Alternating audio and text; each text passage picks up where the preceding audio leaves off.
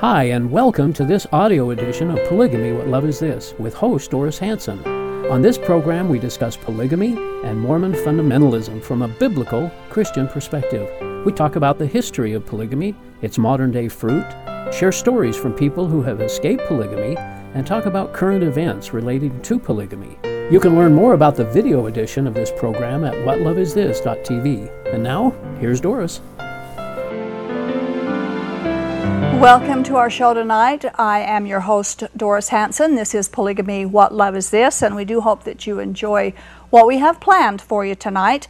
But first, we want our viewers to know and be aware of a very interesting individual who is going to be in our area this week. Ken Ham, who is president and CEO of Answers in Genesis and the Creation Museum, is one of the world's leading authorities on creationism. And he's going to be at the Canyons Church on Sunday and Monday, this coming Sunday and Monday, March 10th and 11th. Now, this perhaps is a chance in a lifetime opportunity to hear Ken Ham speak up for the inerrancy of creation as the book of Genesis records it, not as the book of Abraham records it. And we urge you to go and listen to him speak. He's going to be at the Canyons Church, which is at 1700 East Fort Union Boulevard in Cottonwood Heights. If you need more information, you can telephone 801-943-2241, or you can go to their website, which is canyonschurch.com. He's going to be there Sunday evening beginning at 6:30 p.m. and Monday evening beginning at 6:30 p.m. And if you want to know more about his ministry, you can go to his website, answersingenesis.org, www.answersingenesis.org. Also, I would like to mention that about 6 months ago, Warren Jeffs announced from his prison cell in Texas to his FLDS people everywhere that their children could no longer be served lunch, and their diet for breakfast and for dinner could consist only of beans and water. For 6 months, the hundreds and hundreds of children in the FLDS polygamy group have been fed that diet only of beans and water. How long do you think you could last and have energy on that kind of a diet, and only twice a day? Well, I think that it's time that we need to contact the news media, the Utah Attorney General's Office, the Arizona Attorney General's Office, and the Family Services offices, and whomever else you can think of, and complain that the children are not being protected against their own leaders. They are not protecting the children. This needs to stop. And it needs to stop as soon as possible before severe malnutrition and its life-threatening effects can develop. And Christians, I'm asking you, would you please pray for God's abrupt intervention to protect these poor children from Warren Jeffs' tyranny that seems to continually be perpetuated upon them. Tonight, we have a unique story of a young man who was born and raised in the All Red polygamy group.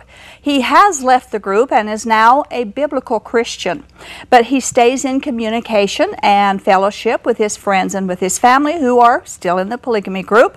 And so here to tell his story, I would like to introduce and welcome our special guest tonight, Shiloh Jessup. Thank you, Doris, Miss Doris. It's a pleasure to be here and a privilege. It's certainly a privilege to have you here. You've got a unique story. And you know, it is so rare that we actually get a man on our show from a polygamy group who's willing to talk. I've had very few that want to talk on our show. And so I just want to thank you especially for having the courage to come on and really wanting to share the truths that you've learned from having a polygamy background. And you've got a very inspirational story. Well, thank you. Yeah, I realized I wasn't married. I wasn't a polygamist. I wasn't a woman who escaped this, but I was very much involved in that culture, and I think that the theology and the doctrines that make up the framework for polygamy, they were very much a part of my life. And we have a different story, but some similarities. I think the important part being that Jesus Christ saved both of us. Right, exactly. And I'd like to, by you being here, I'd like to encourage men, if you've been in a polygamy group and gotten out, encourage you to contact us, and perhaps we can talk to you about being on the show, because we would love to interview you. So Shiloh, tell us about you. Where were you born and raised? Tell us about your family. Were your parents polygamous? How was your childhood? Well, I was born here in Utah Valley. Almost always, all of my life I've lived here. I spent, first few years of my life we kind of moved around a little bit, but I lived in Payson for several years, right next to Rocky Ridge, the community where we fellowshipped, and we ended up moving there when I was in high school. So that's kind of where I grew up. So Rocky Ridge is a all-red polygamy community? It's a community that nearly everyone there are members of the AUB. And we lived outside of that, but we would go there, we would fellowship, we would attend church there. All of my friends were there. So that's how I grew up. I was the oldest of 13 children. Wow. 10 from my mom. My mom had 10 children. Bless her heart. Yeah. Amazing woman. I can't say enough good about my parents. They truly, they love God, and they're doing what they truly believe that God wants, which is a little bit disheartening to me, because I think that they're mistaken in that. When I was probably 7 or 8 years old, I think, is when my dad took a second wife.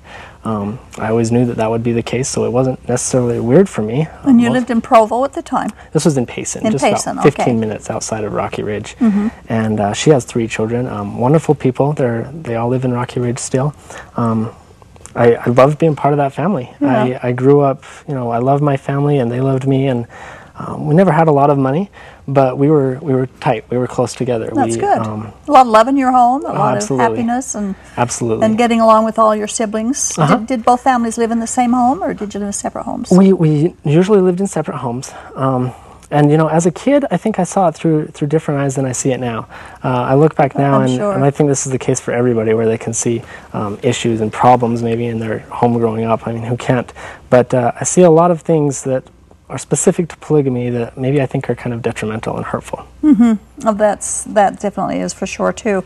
Were your parents strict in their religion, or were they at ease with people from different belief backgrounds? Well, that's an interesting question. We were definitely strict believers. As far as strict, we had rules. I never found them restrictive myself. I thought that the laws of God are here to give us freedom, and I still believe that. The laws of God are here to give us freedom. It is. But we definitely believed very strongly in Joseph Smith, in the doctrine of plural marriage, in everything else that the fundamentalist Mormons believe. And so you had a testimony of Joseph Smith? Would you say you did, or were you too young? I definitely did. I mean, that was our focus. Growing up, it was all about Joseph Smith, and we were told all the time, you've got to have a testimony of the prophet Joseph Smith. Okay. And the word testimony is interesting, because the way I see it now, a testimony is a story. I go to court and I don't say, I know this man is guilty. That's my testimony. Yeah, I tell my story. Well, here's what happened to me, and my testimony now is, here's where I was, and here's what God did, and here's where I am now. So different, isn't it? So, but as a Mormon, my definition of testimony was a rock-solid belief in something. And so, yes, I would say all the time, I have a testimony of Joseph Smith. And when I was a little kid, that's all I knew, was Joseph Smith was this great guy, and I believe in him, so I have a testimony. And then I grow up, and I need to study more, and I need to know more about him, and I'd always say I have a testimony of him. But eventually, it got to the point where I was wondering, how do I really know if something is true? I was driving down the road one day, and I passed a Ferrari going the other direction, and I thought, whoa, what a nice car. And I had these emotions well up inside me, chemicals, that I then had to stop, and I asked myself, if I can't tell the difference between, wow, that's my favorite car, and this is true, then maybe there's a problem here. Maybe I can't really trust myself and my own feelings to determine what is true. And at that point, it kind of became a struggle for me to say, I know the Book of Mormon is true because it feels good. This was going on throughout my life, but when I really started to question, I think, I was 14 or 15 years old, and I still, if you asked any of my friends or family, I would be the strongest testimony, the least likely to ever leave this kind of a lifestyle. I was a leader amongst the youth. I was, if somebody else was questioning their testimony, I'd be the first one there, encouraging them and praying for them to come back and to believe, and telling them all these reasons. And yet, there were some times when I'd pray and I felt like I'm not getting answers to my prayers, and I thought that it had to be this. If you do this and this and this, then God's going to answer your prayers, and He'll say yes or He'll say no. And therefore, if He's not telling me yes or no, maybe I'm not good enough. Maybe I'm not keeping the rules enough. Sometimes it was like, why would I shouldn't even pray tonight because I know I'm not a good person. Maybe I just need to work really hard this week, and maybe next week I'll say my prayers, and then I'll ask God, and He'll tell me. Were you with the Bible? Did you read the Bible a lot, or did your family read the Bible? Did the group promote reading the Bible, or was it basically the Mormon scriptures? Just like the LDS Church, they say the four standard works are the Bible, Book of Mormon, Doctrine and Covenants, Pearl of Great Price. Those are the scriptures. But as you know, they say the Bible is true as far as it's translated correctly. And I started to say, you know what? If the Bible's only true as far as it goes along with what Joseph Smith said, then why are we reading it at all? Why don't we just study Joseph Smith and just read what he said about things? And basically that's what we did. We would read the Bible. We might go through some books or through all of it, but it was always taken with, this isn't all necessarily true. There have been things that have been taken out or changed. It's not really trustworthy. The Book of Mormon, it definitely is trustworthy. So we spent more time, I would say, studying the Book of Mormon and the Doctrine and Covenants and our church history and doctrine than we ever did the Bible. And that's how I felt about it. One day I remember we grew up with the King James Bible, and that was a little bit hard for me, the language, but I was in Nebraska or something, and I at a truck stop and I saw a New International Version, and I picked it up, and it was just the New Testament. But I took that home and I wore that thing out. I was really excited that I could now understand it. And I'm not saying anything against the King James Bible. It's wonderful. But for me at that time, this kind of got me excited about it. And that opened my eyes to some new things. There's a theology presented in the Bible that's not really full of holes. That's right. It's just different from what we believe. Absolutely. But definitely I grew up believing that when in conflict, Joseph Smith or the Book of Mormon or any Mormon teachings would trump the Bible. I've heard people say, Mormonism has its roots in the Bible. Biblical Roots of Mormonism is a book out there. But when you look at it, it's not that they take the Bible as the base and then they get Mormonism out of it. They've got this new theology, and Mormonism ties in here and there. They'll take a verse or that verse, and I feel like it's out of context. Oh, they do. They take the Bible definitely doesn't say that, but you can say, look, we're explaining this. Yeah. And if your fundamental belief is Joseph Smith is a true prophet, well, then you would believe him when he says the Bible isn't trustworthy, and let me explain this part to you. Yeah, exactly. Now, in talking with you, you said that you get along well with your parents, you get along well with your family, and with friendships on the group. It's unusual, honestly. I mean, we've had a few people from the All Red group. Last week we had Mary Woodward was here, and she gets along well. She had kind of a smooth journey out as well. But not always is that the case, where you can still remain friends. In fact, sometimes they'll shun you and just absolutely have nothing to do with you when you leave. Why is it different with you? Well, I've heard that's the case. And first of all, I would have said in the past, no, that's not it for me. Everybody's great to me. But it's been a couple of years now, and although I still have a relationship with my parents, I would have to admit that it's suffered because of my leaving. Not because they've shunned me at all, but because the deepest part of our relationship, or the deepest things we could talk about, were our religious, spiritual experiences. And that whole subject, we've kind of brushed under the table. You don't talk about it thing we don't want to talk about because we just come to conflict about it. Yeah. And I wish that we could find a way to talk about these things, to be open-minded, to hear each other, to learn from each other, so that we didn't have to brush that aside. And then with my friends, and I'm sad to say this, but I have lost a lot of those friendships. And partially probably because I've been very busy. I will maybe later get into some of the ministry that I'm involved with now. But I think anytime you get married and you have a new life, friends grow apart. But also because of that deepest part of our relationship was our spiritual, being bound together with a common belief. And because of that, I mean, they don't call anymore, and we don't do things. So I think that's very hard. As for those people who are shunned, I know that I've heard of some of the other groups where people are kicked out completely, and they're on their own, and my heart goes out to them.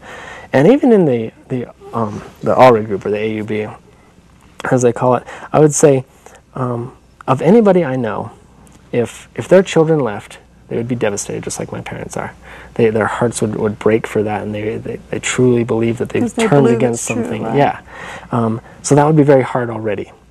And then, a lot of times when people leave, they for one thing, they may be bitter and be confrontational, which I try not to do that. But another thing is they truly want to, maybe they have a new epiphany and a new experience, and they want to share that with their parents. So then it's like, okay, you're coming back to try to convert us, and we're trying to convert you back, and that just makes for conflict, especially when people aren't open-minded to. Well, and what amazes me is being raised in that environment, that religious belief. We know what they believe because we were taught that. Right. But why wouldn't they have at least the desire to want to hear what we believe now? But they won't listen. They don't want to hear what we believe. I think it's because growing up, at least for me, we knew that we were different from the rest of the world. Right. So we purposely studied. For us, it was usually the differences between the regular LDS Church and the fundamentalist beliefs, but also a little bit of the Christian beliefs. At least I thought that I knew a little bit about it. Yeah. And so if I had never come out of that and come to this new awareness, if I still was there and my child left, I would think, you're just turning against what's true.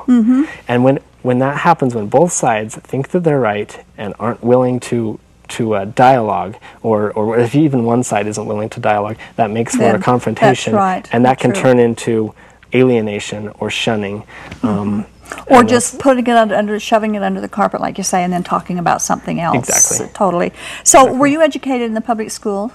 I was kind of in and out of homeschool and public school. For the up until high school, I was mostly at home. My mom does homeschool with the children now, or some of them will attend the community co-op. But then in high school, I went to public school, and then I went on to college as well. Were you taught while growing up the times that you did interact with public school or children or people outside of the polygamy group? Were you warned against talking about your lifestyle and about polygamy? Was that a fear that they put in you, or a warning? I wouldn't say that they put it in me. Any more than it just grew up with the lifestyle that we had.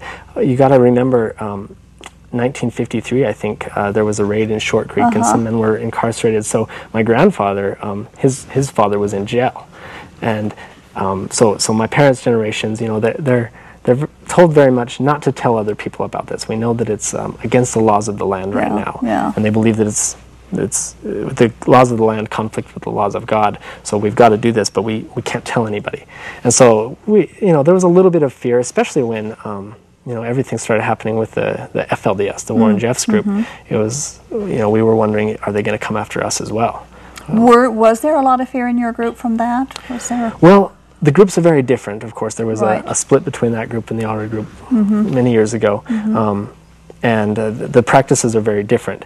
So we knew that the authorities were going after him not only for polygamy, but for underage marriages and forced marriages and trafficking children and these kinds of things. And we were very much against that. So we were hoping that he would be apprehended. But we were also hoping that they then wouldn't turn their eye to us and start prosecuting other polygamists. And start a whole trend there. I know people from other groups would make the remark that his civil rights and the civil rights of the FLDS people were violated through this. And that was actually, they weren't violated through it at all, but that was their fear showing through, Yeah, I don't know too much. That the authorities were going after them, so we might be next. Yeah, I don't know too much about the details of what happened, but there was a little bit of fear that they may come after us, knowing that this was against the law. When you were being raised, again, were you aware of the rival polygamy groups? Did you know there was more than just the All Red group and the Mormon Church? Did you know there was the FLDS and the Kingstons and the Independents and all that? When I got into high school, I would say that's when I really started to study a lot. Again, mostly we thought of it like we have the truth. We have all of the truth. We're the few people who have all of the truth. And the main LDS church, they have some of the truth. And the Christians, they have some of the truth. And the atheists, they don't have any of the truth. Kind of like that. But I started, when I found out that there are other polygamous groups that claim that they have the truth, it became something that I was almost fixated on. I wanted to find out where do we claim our line of priesthood authority? What is our doctrine and our theology? How does it differ from some of those groups? So I looked into a lot of them. Well, did you? So you studied the other groups? Is that what you did? And I wouldn't say everybody does that, but I definitely did. Yeah, well, I think you're unique. I think I am too. But aren't we all? Yeah. In this certainly are. So did you study into the Kingston group? I didn't. I knew a little bit about it. Most of the studies that I did were on the, I guess they call it independence. And I knew a little bit about the Kingston group, and when I heard your story, you're such an inspiration. That must have been a horrifying experience to be there. And there are horror stories in that group. Definitely, there are. Yeah, but I don't know too much about their history. Okay, they are the only ones that have the keys, by the way. Oh, yes, they all claim that. Yeah. Which is an interesting thing to claim. The LDS Church claims that they have the keys, and each of the fundamentalist groups claim that they have the keys. They're the only ones with the keys, right? When I left, I remember thinking, okay, well then, throughout the process, well then, where are the keys? Yeah. And I came to find out that Jesus Christ was the great and last high priest, and he holds the keys even today. Yeah. And he told Peter, "I'll give you the keys to the kingdom of heaven." Yes, and I think. And what are the keys for? They are the keys to the kingdom of heaven. The keys? No, what are keys for? Let's just say. They're for unlocking a door. They're for opening something up, aren't they? Yes, they are. And it's been opened up, hasn't it? It certainly has, and we still have those keys today to open it up, to unlock, to preach the gospel, to evangelize the world, to disciple our children, to disciple each other. Right. That's what the priesthood is. It's the priesthood of all believers. Exactly and right. no one man can stand between you and God anymore. Not when anymore. Jesus died and the veil was rent in the temple, but before that, only the high priest could go in the Holy of Holies, and he would intercede on behalf of the people for God. But Jesus was the last and great high priest. That veil is rent. The Holy Spirit is now living in every one of us, and we are the temples. And that's what Paul tells us. Your body is a temple, and we house the Holy Spirit in us. Right. So there isn't a man on the earth who holds the priesthood keys, and that he speaks for God, and he can tell you what you can and can't do with them. Exactly. Jesus is the only mediator between man and God right now. Absolutely. There are several people who will leave a polygamy group and embrace biblical Christianity like you've done. Why did you choose, and there's many who won't, who absolutely refuse not to. They've had it with religion, they don't want anymore, they've been burnt bad, but you didn't, and you've got such a sweet spirit about it all, and you were young, praise God that you were able to do it even while you were still young. Why did you choose Christianity rather than just walk away from all religion? Well, that's really the crux of the entire story. There I am, a faithful member of the AUB, believing in Mormonism completely. And I'd heard about born-again Christians. Those are people that say you just have to say you're saved and believe in Jesus, and then it doesn't matter what you do. They don't believe in good works at all. And I started listening to Christian radio when I was 17 or 18. Turned on the radio while I was working, and they had Focus on the Family and Walk in the Word and Grace to You and Insight for Living and all these great radio programs of these men talking about Jesus. And I thought, well, this sounds pretty wholesome. I'll listen to this. And I started to realize these guys are pretty solid. They absolutely believe in good works. They just believe that it flows out of the heart, and Jesus Christ living in your heart, the evidence of that is your good works. So there's no problem with these guys, and I started to really like it. And man, they had a relationship with Jesus that I wanted. I coveted that, and I just couldn't get enough of it. I was listening to it all the time, and one day I ended up saying the sinner's prayer with the guy on the radio. I thought, I've always believed in Jesus, but my relationship has grown here, and I like what this guy's saying. I want to say it too. And I said, Lord, I want you to be in my heart and be the Lord of my life, and I trust in you, and I'm a sinner in need of saving. And I said all of these things. And then the man said, if you just said that prayer, welcome to the greatest family on earth. And I felt instantly like I had millions of brothers and sisters all around the world. And you did, didn't you? Exactly. And it took me several years before I met a lot of them, or any of them for that matter, because without having the Christian community around me, I still thought, well, now I'm a stronger Mormon for it.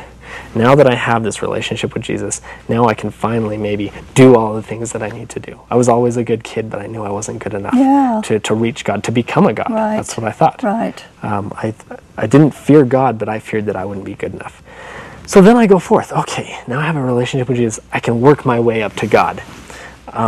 Still didn't really understand the salvation by grace. But there came a day when one day it just hit me, year after year, week after week, day after day, I feel like I'm further behind than I was yesterday. It just was way too much to do. As hard as I was trying, as much as I wanted it, I wasn't on my way up. And I realized in this instant, if I have to work my way to heaven, I'm not getting there. I'm going to hell. And it wasn't, okay, well then maybe there's another way to heaven. I didn't even think that. That wasn't within my paradigm. This is the way to heaven, and I'm not getting there. Therefore, I am going to hell. And it was the worst moment of my life. Wow. I couldn't even wish to die because I am not going any place better. And I was just in the depths of despair. And I was slumped against the wall, and tears were streaming down my face. And I said, God, help me. And suddenly it was a vision that opened up in front of me. And I'm standing on the edge of a chasm, and it's 10,000 miles between me and Jesus. It's just so far, I'll never get there. Wow. I could pick anybody else in the world and put my hopes in them, and it's not going to get me over there. Nobody can bridge this gap. Not even Joseph Smith. Not even Joseph Smith. And as I'm looking at that, and I'm looking 10,000 miles down into the abyss, and this isn't helping. I'm still in complete despair. But I see that cliff over there. It's a sheer cliff. And there's no ladder going up it. There's no staircase. If there was, I would never be able to climb it. But Jesus did not come to show us the way and make us do it. Jesus came to be the way. To be the way. And I see that cliff, and it's going up, up, up, up, 10,000 miles. I see the cross and the light behind it, and God tells me, you are not worthy. You deserve death. But my son deserves eternal life. And he took what you deserved and offers you what he deserved. Right. And I was able to bridge that gap instantly. Of all my life trying and working and trying to make it up, and is futile. And then here, to have it done instantly, it was the worst moment of my life that I am nothing without Jesus Christ. And then the best moment of my life that I am everything with Him. I can be everything with Jesus Christ. It's called the divine exchange. He takes what you deserve, and you get what He deserves. It's awesome. Yes, awesome. And at that time, when there's that change of heart, first of all, I can't even describe how grateful you are that this really is a free gift. And just knowing that changes you. And then you are now plugged into the vine where good works flow out of you. Right. You no longer strive to... The branch doesn't try to grow grapes. Right. It grows grapes because it's a branch. And because it's connected to the vine, and Jesus is the vine. So when they say that faith without works is dead, absolutely. If you have faith in something and there's nothing coming out of this, it's probably faith in the wrong thing. Right. It's dead. But if you have faith in Jesus Christ, you will produce works, and they are an evidence of your salvation, not a means to your salvation. That's exactly right, and that's the Christian message.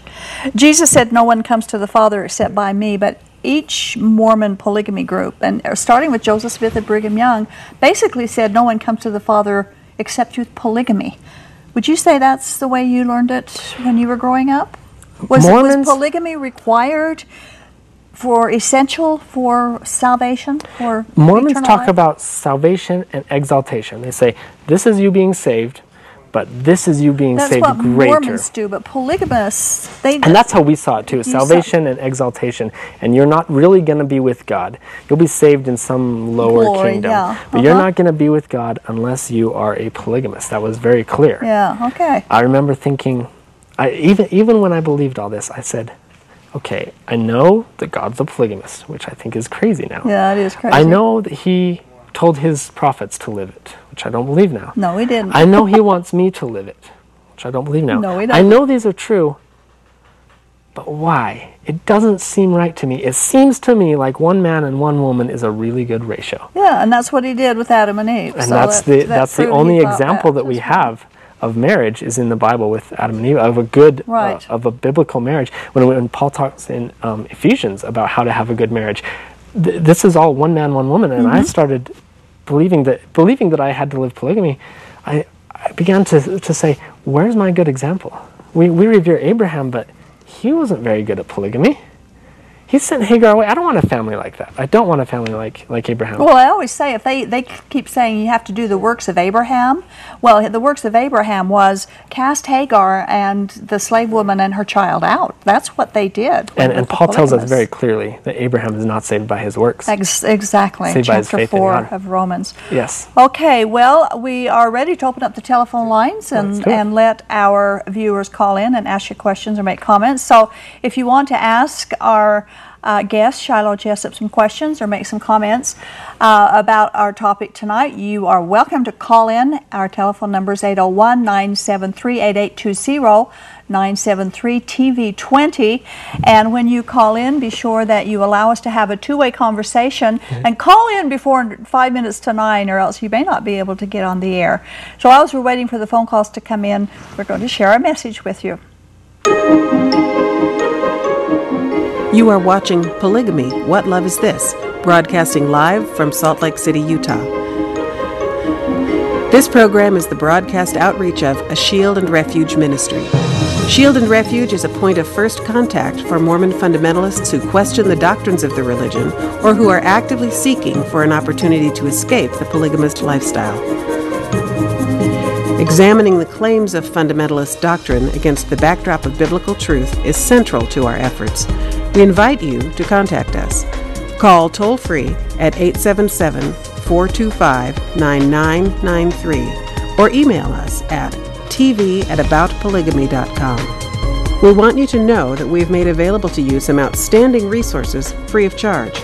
You will find them at our website, www.whatloveisthis.tv.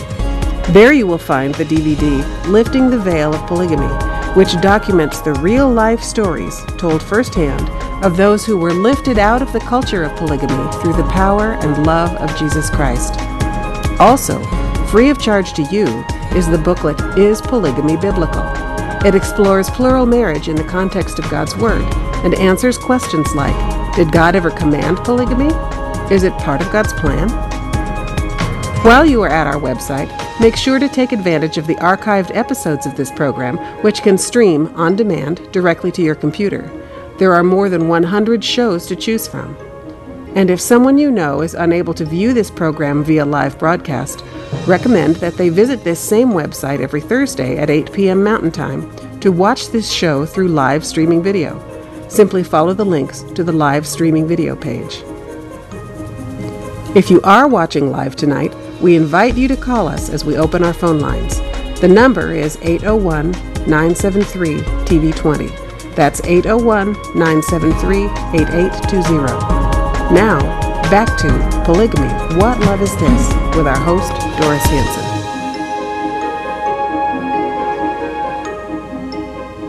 Welcome back to our show. I'm Doris Hanson, the host of Polygamy, What Love Is This? And we've been interviewing our special guest tonight, Shiloh Jessup, born and raised in the All Red Polygamy group. And he's been sharing his story and how he discovered the truth of biblical Christianity and talking about what he was taught as doctrine growing up and how he's compared the doctrine with what the Bible teaches. And we've been having a very good conversation. If you'd like to join the conversation, please call and we'll be happy to talk with you or answer questions. Our number is 801-973-8820 and the phone lines are open, so give us a call.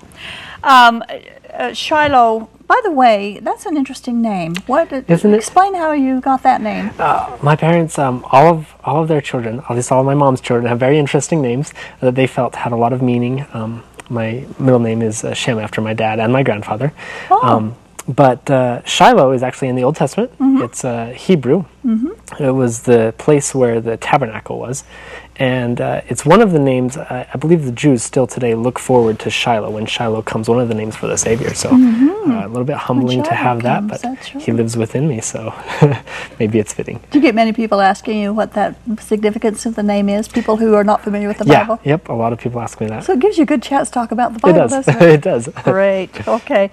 Well, I have a question, and this is probably one of my pet peeves of bad doctrine, and I kind of want to see what you think about it.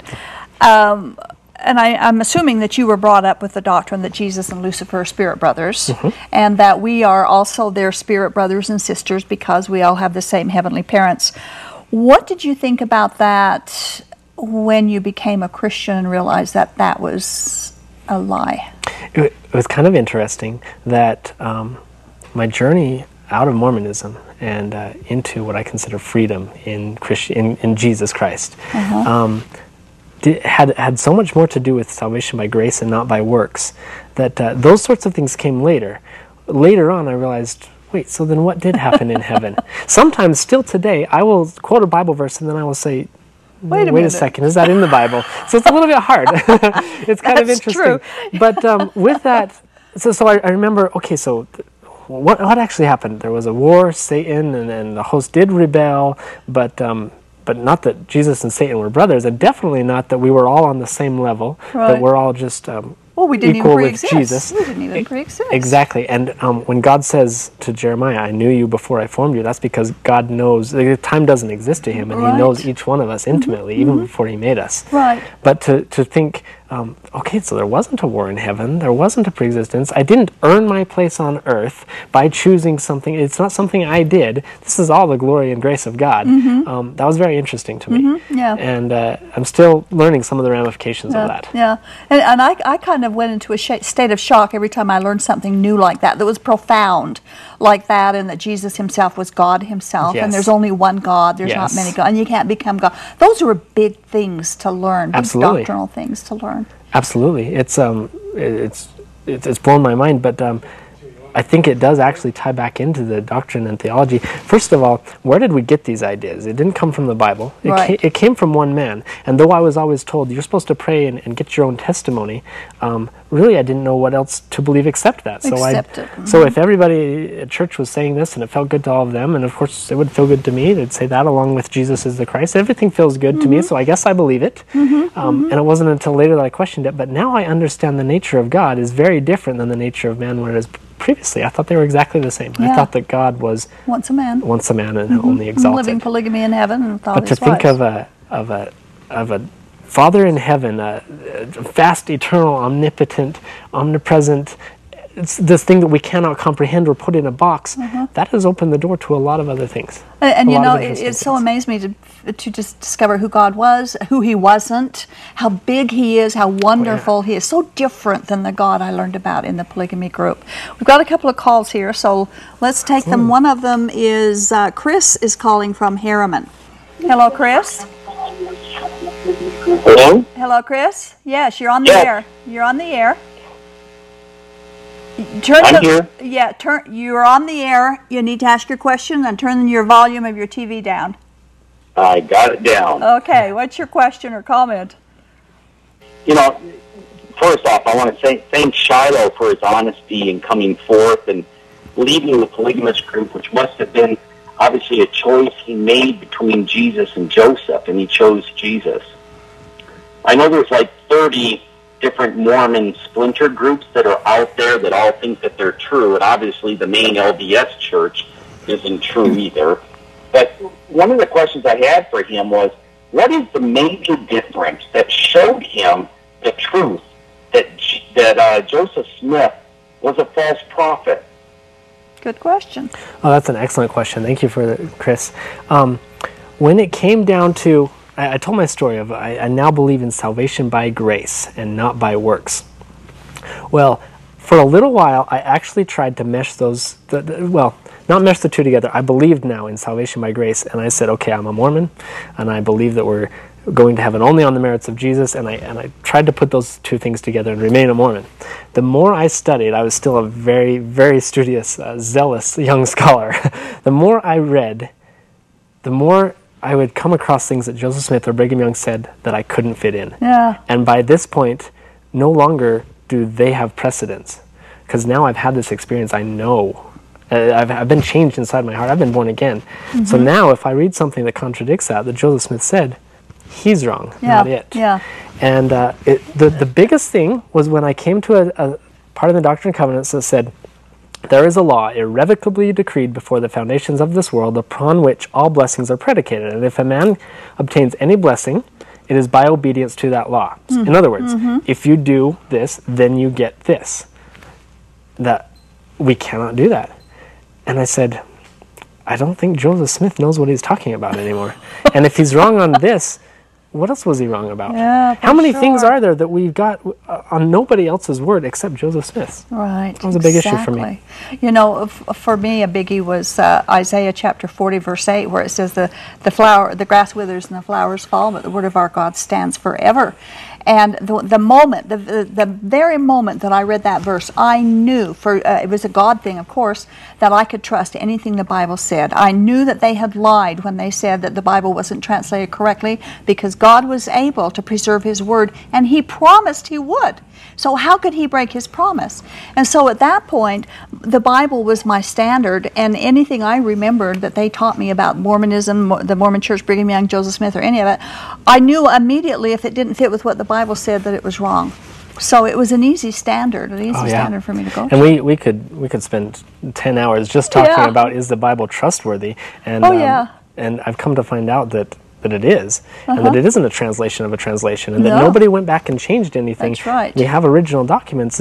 It's more trustworthy than I ever thought it was. Oh, Once you I bet. looked into the It's historical absolutely. facts. And God promised, and God cannot lie. It was very refreshing to me to be able to read Romans and not think, okay, what in here is and what in here isn't. Yeah. But just, this is God's love letter to me. Exactly. Every word of God, every word of the Bible is God-breathed. Okay, we have Stephanie calling us from Ogden. Hello, Stephanie. Hi. Hello, you're on the air. I have a question. What do you guys think about the lost boys that are being kicked out of down in South, and as far as their dietary needs, as far as them eating the beans as well? Well, I talked about that at the beginning of the show, and it's nothing short of abuse. It's very abusive that they would even do that to their children. I missed the first 15 minutes, so sorry. Oh, I'm sorry. Yeah, had you heard about that before? Had you heard I had not. I had not, but that's heartbreaking to me, and I believe firmly that we, as the body of Christ, I like to talk about one of the initial physical evidences. One of the evidences of your salvation is a heart for the lost, and a heart for the broken, and a heart for the lonely, and a missionary. You're either a missionary or you're an imposter if you say you're a Christian. So I think we have an obligation to do what we can for these boys and for have other an obligation to pray for them, and to be maybe call your officials, your family services, whomever would go in there and with authority to stop the abuse that's going on with those diets. How can you eat? See, what Warren Jeffs did about 6 months ago, and we probably wouldn't have known this was even going on except a woman by the name of Ruby Jessup, who had been kidnapped and raped when she was 14 years old and then hidden away so that nobody could find her. She finally got out about a month or two ago with 6 of her children, all of her children actually, and it was her children that we found out that's what Warren Jeffs had said, that none of the kids could have anything except 2 meals a day, and they had to be beans and water. That's how we discovered that this is what was been going on the past 6 months. So we urge our viewers.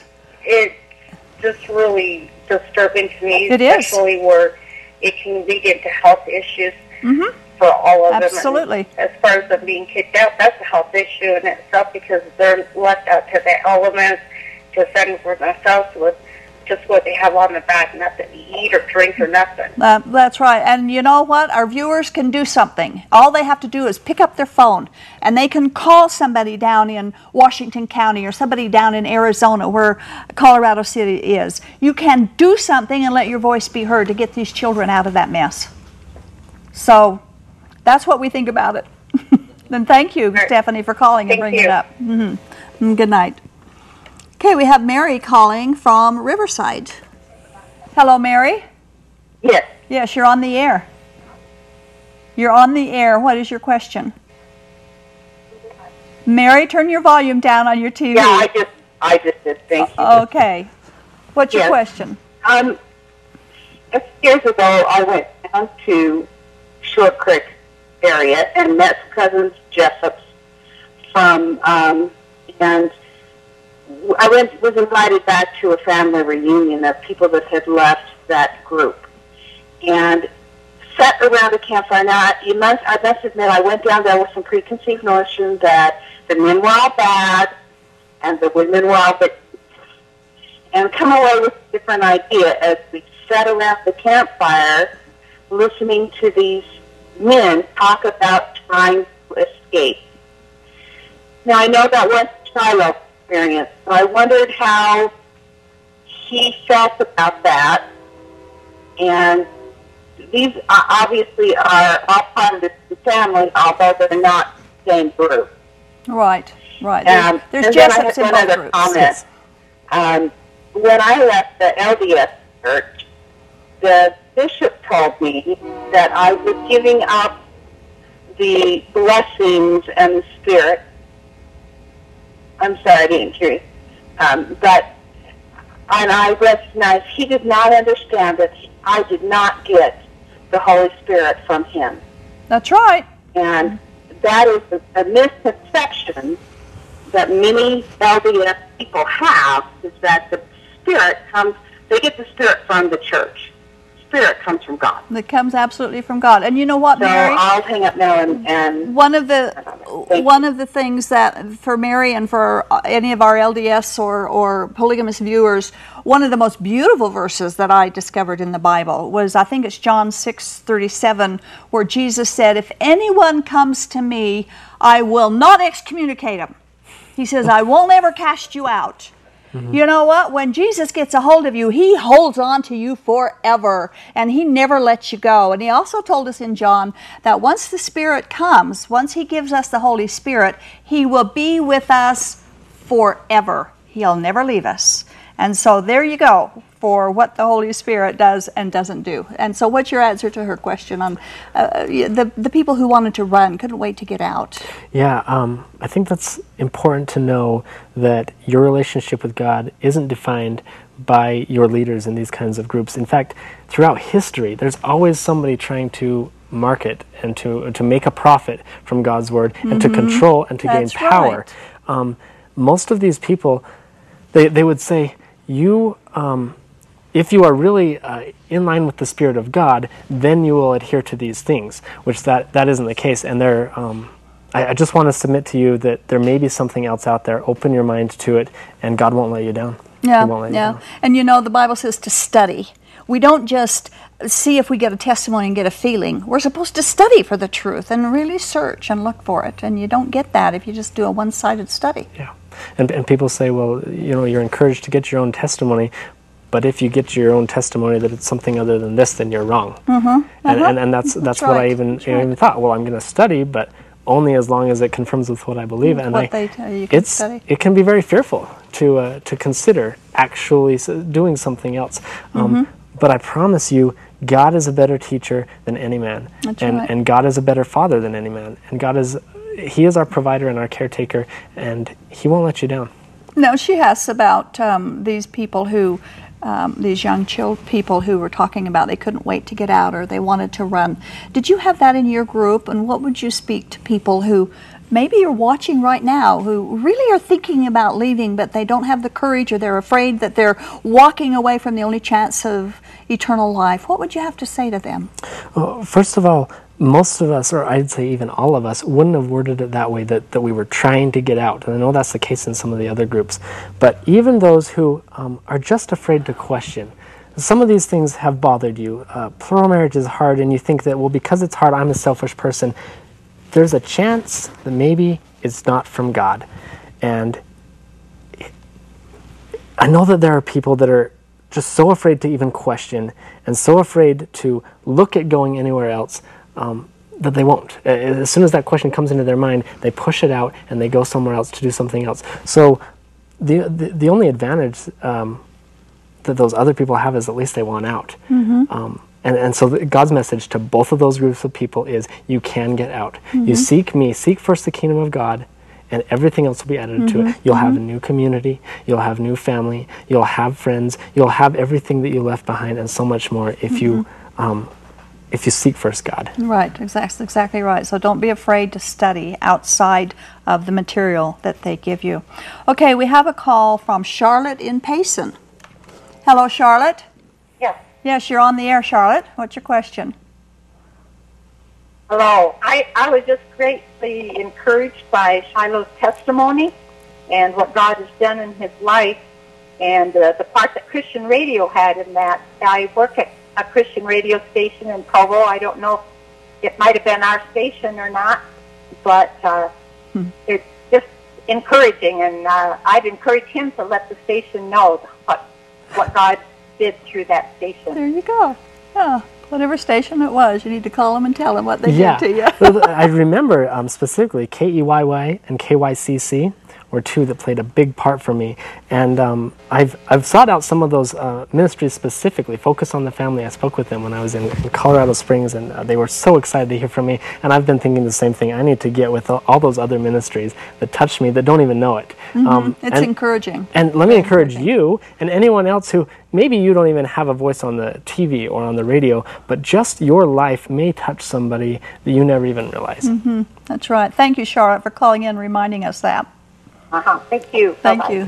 Bye. Okay, we have Martin calling from Salt Lake. Hello, Martin. Yes. Yes, you're on the air. What's your question? Yes, my question is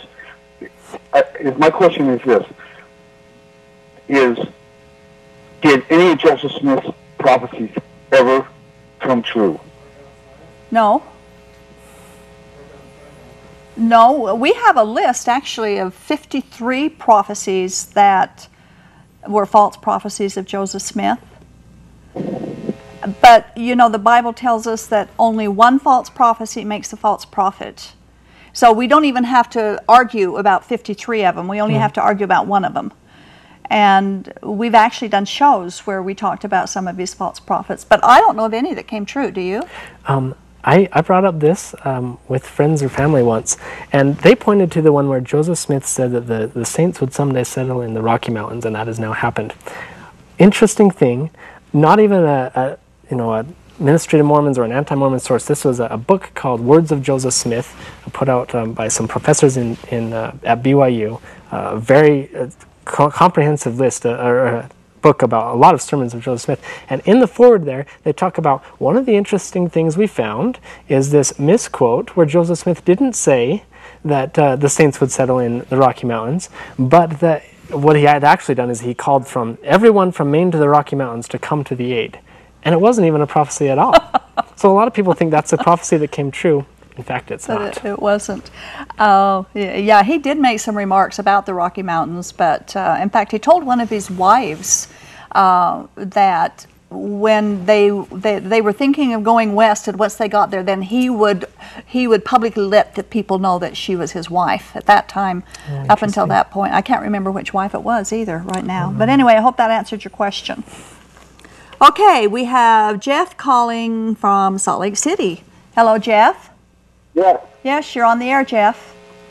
Can you hear me okay? Yes, I can hear you.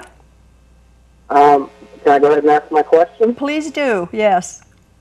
My question is how do you both feel? I'm listening to the show, and you were obviously born into this. Is there any resentment or bitterness? I guess I can only assume there may be, that you were born into this with no choice, and do you feel your childhood were robbed from you, taken away of, let's call it the normal American type of childhood raising and upbringing that, that was taken away? Is there a bitterness or resentment that you feel from your, the way you were raised? Jeff, I'll answer my question first because it's going to be short, and then we'll let him speak. I used to have bitterness. When I left, I was very bitter. My childhood was stolen from me. And I remained bitter for several years until I became a Christian. And then I realized how much God loves me, and the bitterness is gone. I know I'm accused of bitterness often, and I think that's just because I criticize doctrine. But I am not bitter anymore, and I'm grateful that God has given me the opportunity to speak to people about polygamy now, and I couldn't do that if I did not experience it myself. So you've got about a minute to answer, and then we'll have to close. My experience was different. I feel like I came to know the Lord because of amazing influences in my life, like my parents, who taught me to love God and taught me to love truth. And although they're devastated with what I've decided that is, where my path has taken me, I give them credit, and I feel like I had an amazing childhood. You have amazing. And I was lucky. I I know a lot of people didn't, but I had an amazing childhood, and I loved my parents, and they did everything they could for me. And you know, I've talked to a few people, very few, who have come out of this kind of a background that really have such a sweet story as you've got. Last week, again, like I mentioned, we had a lady here who had a sweet story as well. But it's rare because the experience that we have in a polygamy group normally is so oppressive and dictatorship and narrow, so narrow that you just can't express yourself. So we won't be taking any more calls tonight because we're to the end of our show. Thank you, Shiloh, for coming and sharing. We will be having Shiloh next week along with his wife as our guest because she has a big part in Shiloh's story as well. So we'll have them back next week. I'd like right now for you to imagine for a moment that you're in a courtroom on trial for a crime that carries the death penalty. All the evidence is against you, but you alone know that you're guilty. And your attorney has made his defense, and now you're waiting for the verdict from the jury. Everyone in the courtroom is deathly silent as the jury comes in and the foreman steps forward to announce their decision. You rise to your feet and you face the judge, and the jury foreman announces their verdict, guilty as charged. The judge pounds the gavel and pronounces your sentence immediately, and that is the penalty of death. There's no way that you can escape, and there is no one there who can save you from the penalty. And you're led away in handcuffs. Suddenly a stranger steps forward and he says, I will be your substitute. I will take your punishment. And the judge then questions the stranger and accepts him as your substitute. The handcuffs are taken off of your wrists and they're put on his wrists, and then you are free to go and he is taken away. You are the guilty one and you're allowed to go free, and because someone else is willing to take your punishment. And that someone else is Jesus Christ. Romans 4:25 says he was delivered to death for our sins. And Romans 5:8 says, while we were still sinners, Christ died for us. And if you're honest with ourselves, and all of us have to admit that we are guilty sinners, and Jesus became our substitute for God's justice against our sin. So stop trusting in your works and trust in Jesus alone. Good night. This has been the audio podcast edition of Polygamy, What Love Is This? This program is a production of a Shield and Refuge Ministry and Main Street Church of Brigham City. You can view current and past video episodes as well as download audio episodes of this program at whatloveisthis.tv. If you or someone you know is in need of assistance in leaving a polygamous situation, please contact us. We are here to help. All of our contact information can be found at shieldandrefuge.org or call us at 877-425-9993. If you have any questions or comments about this or any of our other programs, we'd love to hear from you. Write us at email@whatloveisthis.tv. Thanks for listening, and we hope you'll join us again.